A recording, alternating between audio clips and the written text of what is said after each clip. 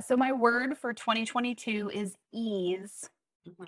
And I am working on ease. I'm working on the belief that I want to have, which is that I can do less and have more connection with other people, more prosperity even.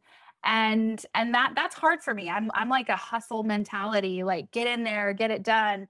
And that's exhausted me, quite frankly. And so this year I'm looking for ease in business and life, so that I can just exist and be with the people that I love.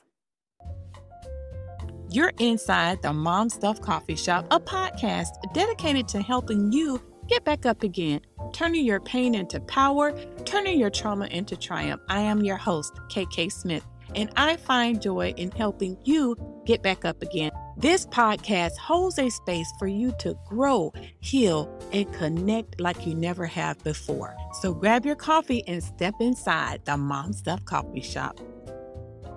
Another thing I wanted to ask you, is emotional eating normal? Can we normalize it? Does it happen to the general population, basically? I love that. Yeah. What a great question. And thank you for asking that. Emotional eating is 100% normal. It is a helpful, in many ways, coping strategy. And the reason we do it is because it works. I mean, a lot of people talk about how this pandemic has led to weight gain and this and that. And it's like, yeah, there is no shame in that. We've been stuck at home, so less movement, and we've been stressed and scared and, all the feelings.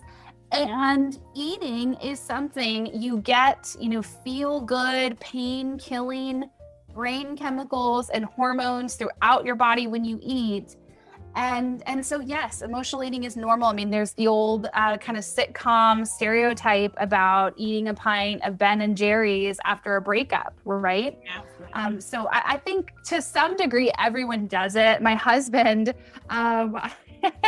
is like, he's not someone who has a problem with food. Like, he'll forget to eat more often than he will remember to eat.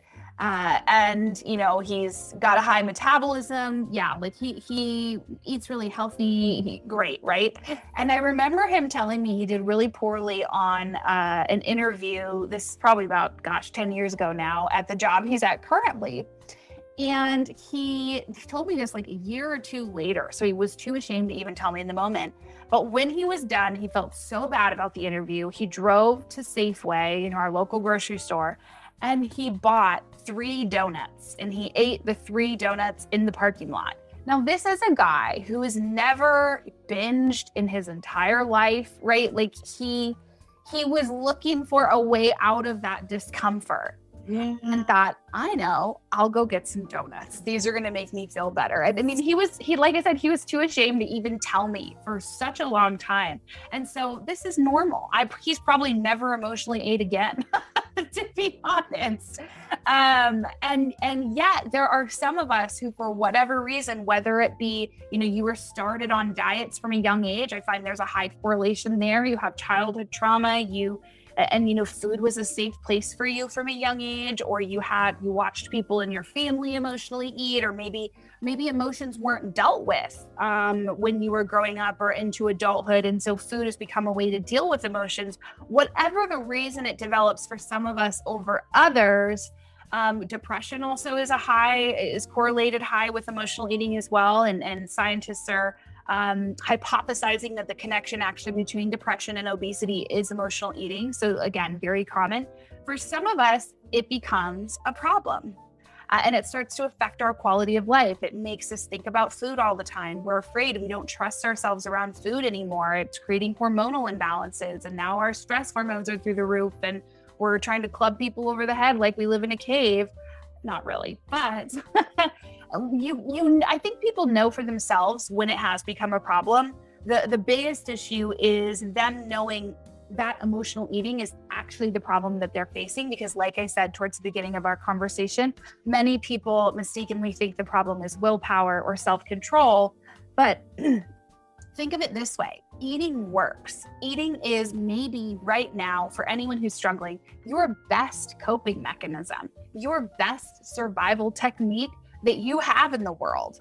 And we need to honor that rather than feel ashamed for that. Let's be grateful that food has gotten you to where you are now. And we can figure out other strategies to care for your body, to care for your needs, to care for your emotions that aren't food. But trying to say, I want more willpower, trying to go on these restrictive diets where you're only allowed to eat 5 foods. I mean, I'm exaggerating, but I kind of hate them. So there you go. It is only taking away your one good coping mechanism. It's honestly really mean. It's very mean. So I'm sticking up for you if you're struggling. Obviously, I could go on and on about this because it's something I feel really strongly about, that actually emotionally eating is in some ways a really great kindness to ourselves. And of course, there are better ways, and we can learn and grow and improve, and yet emotional eating is normal and it works. Mm-hmm. And I also believe that when we finally accept ourselves for who we are, and I'm speaking primarily on weight issues. Mm-hmm. Some people, like you say, have a very high metabolism. Yeah. Some people are born, they can eat a cow and they're not going to gain any weight. Some people, they might eat, a French fry and they gain 2 pounds. Yes. But the thing about it, I think if we get to a place of saying, okay, this is how I would like to look for me and no one else, then we can pivot from eating as a coping mechanism or a pain in our life. You know what I'm saying? So, if you are 300 pounds and you really want to be 150, okay, if that's the 150 for you, not anyone else, but the 150 for you. Or if you are 100 pounds and you want to be 150, is that for you or is that for the world? Because one thing I had to get really straight with me, I am a foodie. I'm a foodie. I love food. And I'm one of these people that I might have a medium metabolism. So headed into 50, I had to realize that I cannot be a part of anything that is so restrictive that I cannot eat. And I told my family, I love food. Yes, I want to get to this weight, but guess what? I love food. And I give myself so much space around it because it's one of the things in life that I really love. You know what I'm saying? I don't do a whole lot of things. I like to go somewhere and I love food, but I'm not going to restrict myself. And I'm like, okay, because I used to go on this trend of, okay, I'm going to weigh 135 pounds. I'm going to weigh 140 pounds. I'm going to weigh 120 pounds. And my husband is like, no way. So I finally had to get real with myself and say, you love food. Okay. You really love food, and you just have to be okay with how you are. And I absolutely have been fine for the last 10 years. But I do realize that, eating the right things and being healthy is all a part of the journey as well, without going into either extreme. You know what I'm saying? So. Oh, yeah. I love that. And while I'm helping people develop a healthy relationship with food, I also love to talk about body acceptance, because exactly like you said, our displeasure with our bodies, which I believe is less of an internal problem and more of an external problem.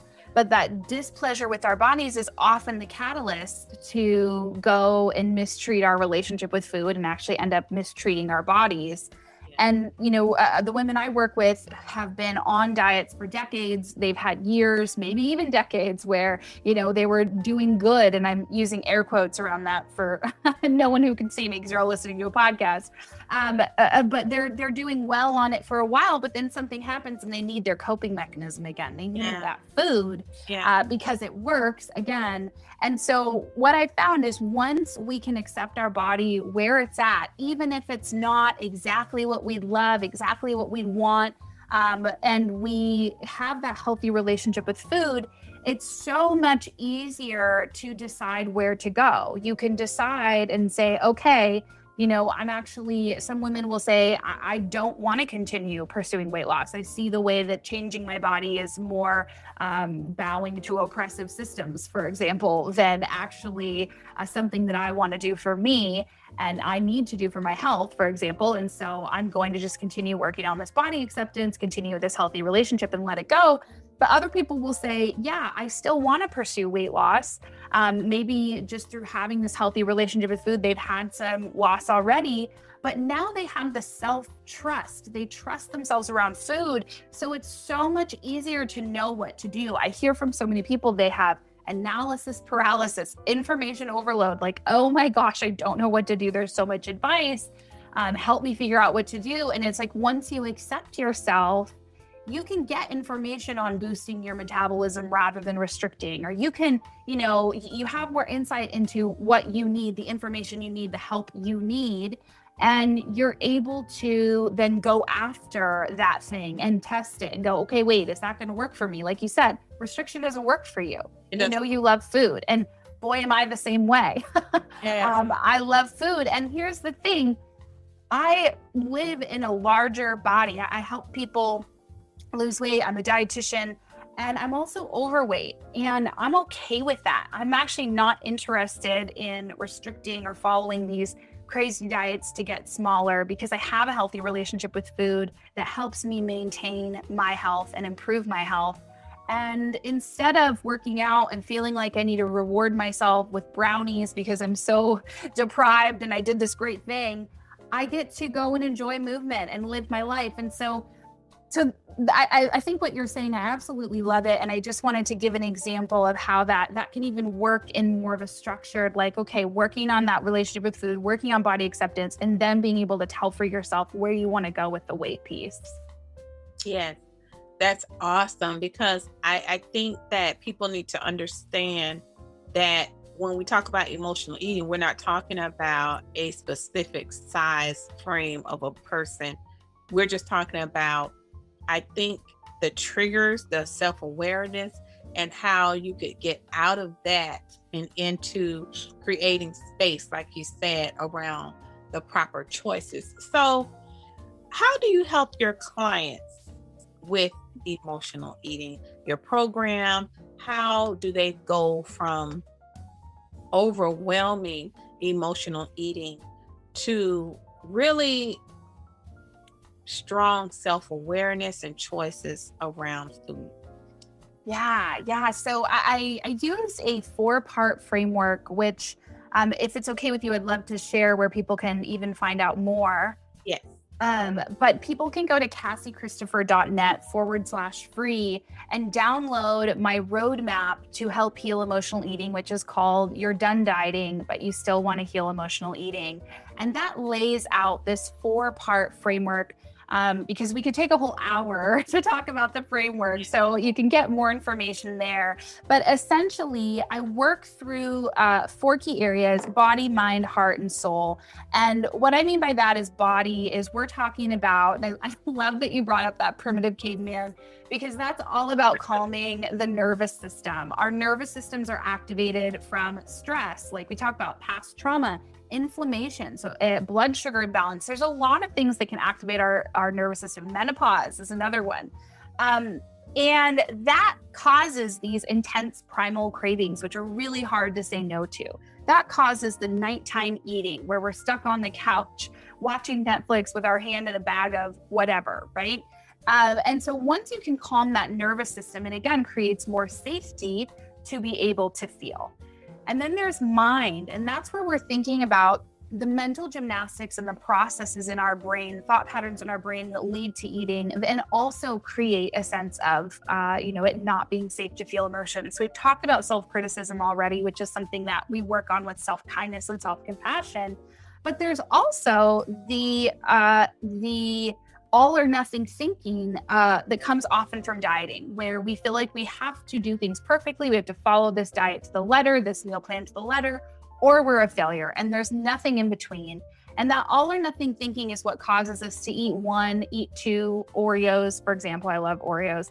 And then to go, well, I already had 2, I might as well just finish the whole bag, right? I already had half, I might as well eat the whole one. Well, I already have the whole one, so I might as well have a couple more. Well, a couple more is going to be the whole, sleeve or row, and now it's the whole. And that is all or nothing thinking at its finest. And that's what leads you to kind of give up on the goals that you've set for yourself, the things that you want for yourself, and self-sabotage, honestly. So once the mind piece is taken care of, your nervous system is balanced, then we get to heart. And that's where you have the safety to feel your feelings. You are able to practice self-compassion, create the space around your feelings, feel them so that you don't need to eat. And then lastly, we get to soul. And that is where we're thinking about, finding pleasure in life apart from food, finding purpose so that we don't need food to make us feel good. It also comes down to things like people pleasing. Are we worthy of love and connection on our own, or are we looking for that in other people and what we do for other people and what they think about us? So and my role in all of this is not so much to give people the answers and solutions, but rather to help them pinpoint areas where they personally can continue to think about how their daily lives and their thoughts and their, aspirations are connecting back to their relationship with food and their body. That is awesome. I think that's so important, all of those frameworks, because they work in synergy, they work together. So thank you so much for being on our show today. I wanted to introduce you into a segment of the show that's called Something to Sip On. So Something to Sip On is where I ask you 3 questions, then you can answer them as honestly as you want to. Okay. So the first question is, what are you working on in this season of your life? So my word for 2022 is ease. And I am working on ease. I'm working on the belief that I want to have, which is that I can do less and have more connection with other people, more prosperity even. And that's hard for me. I'm like a hustle mentality, like get in there, get it done. And that's exhausted me, quite frankly. And so this year I'm looking for ease in business and life, so that I can just exist and be with the people that I love. Okay. And what brings you joy? I love to laugh. Okay. I love to laugh. Yeah, hence the thinking about stand up and having several books on telling jokes in my Amazon cart right now. I'm a long-term thinker. It you know what I mean? It takes me several months before I pull the trigger to do something because I want to do it right. There's the crazy efficiency thing, but yeah. That's great. That's really actually great to have projections for your life or for your future. I love that. And the final question is, what has been your greatest life lesson?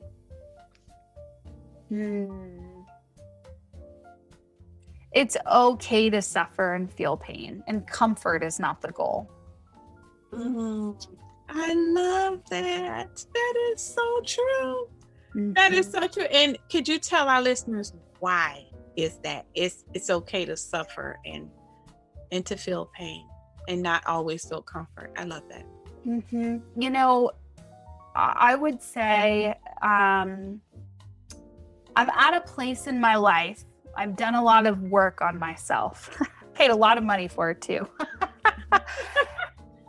And I like myself. I am really awesome. I am really, really cool. Everyone should want to hang out and get coffee with me.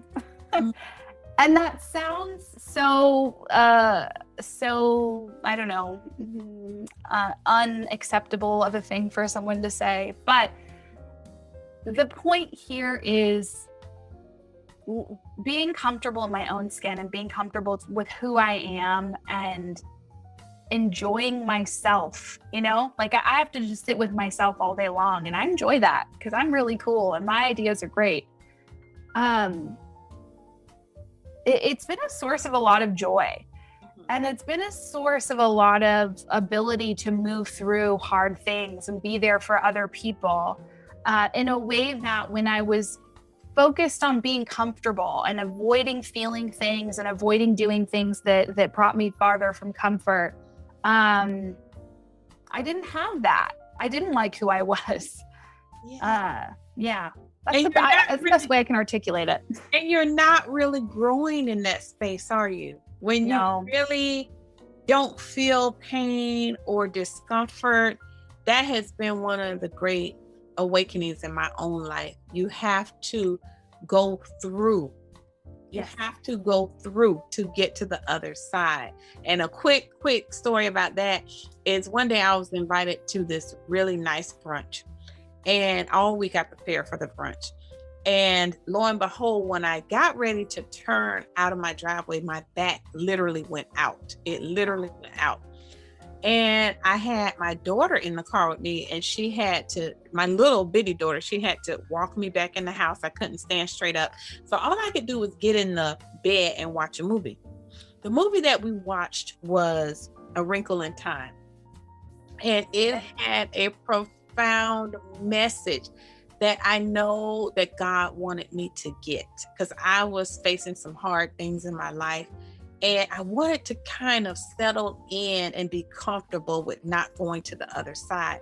But the whole premise of the movie is the dad creates this invention, and he's not accepted by his society. He's ostracized, and he goes off to this dark place. He goes to a dark place, and in order to get him back, in order to come back to the other side, they have to jump through this volcanic vortex. But if you go through this vortex, you're going to get to the other side. You're going to get to the light. You're going to get back to love, back to energy, back to abundance. And that was such a metaphor. I mean, that was so good to see that movie. And I really think everybody should see that movie, because I'm always looking at life in terms of what does this mean? And that whole scenario brought me closer to the fact of what you're saying. In order to get to the other side in living really in abundance, you're going to have to go through that to grow, to stretch, to become who God really wants you to become. Not in the comfort, but in the hard things to do. Whatever those hard things are. Forgiveness, getting better, refining yourself, constantly channeling those ideas and those scripts and those things that have made you be where you are. You know what I'm saying? So totally. Yes. So what is your final, do you want to say anything to our listeners that will help them to grow or to stop emotional eating? What would be your final thoughts on this show? Yeah, you know what? My final thought is you are good and worthy of love and belonging just as you are. And you don't have to change. You don't even have to heal your emotional eating, and you're still going to be okay. You still are okay, just as you are. And that's the paradox of the work that I do, is holding space for this belief that people know what they need. They are what they need, and they are good just as they are. They've been made good just as they are, and it takes out a lot of the striving, I think. That's really good. Well, thank you so much for being here. And friends, I am going to ask Cassie to email all of those resources she talked about, and I'm going to drop them in the show notes, as well as a way that you could get in touch with her directly. And friends, thank you for joining me today. Thank you so much, Cassie, for being here. It's been so good. So friends, I hope today's episode was food for your soul and fuel for your life. You can go to anywhere you're listening to this podcast and find out more on our guests. Please rate, share, subscribe to this podcast on any platform. I am your host, KK Smith. And remember, you can always celebrate wins and get back up again inside the Mom Stuff Coffee Shop.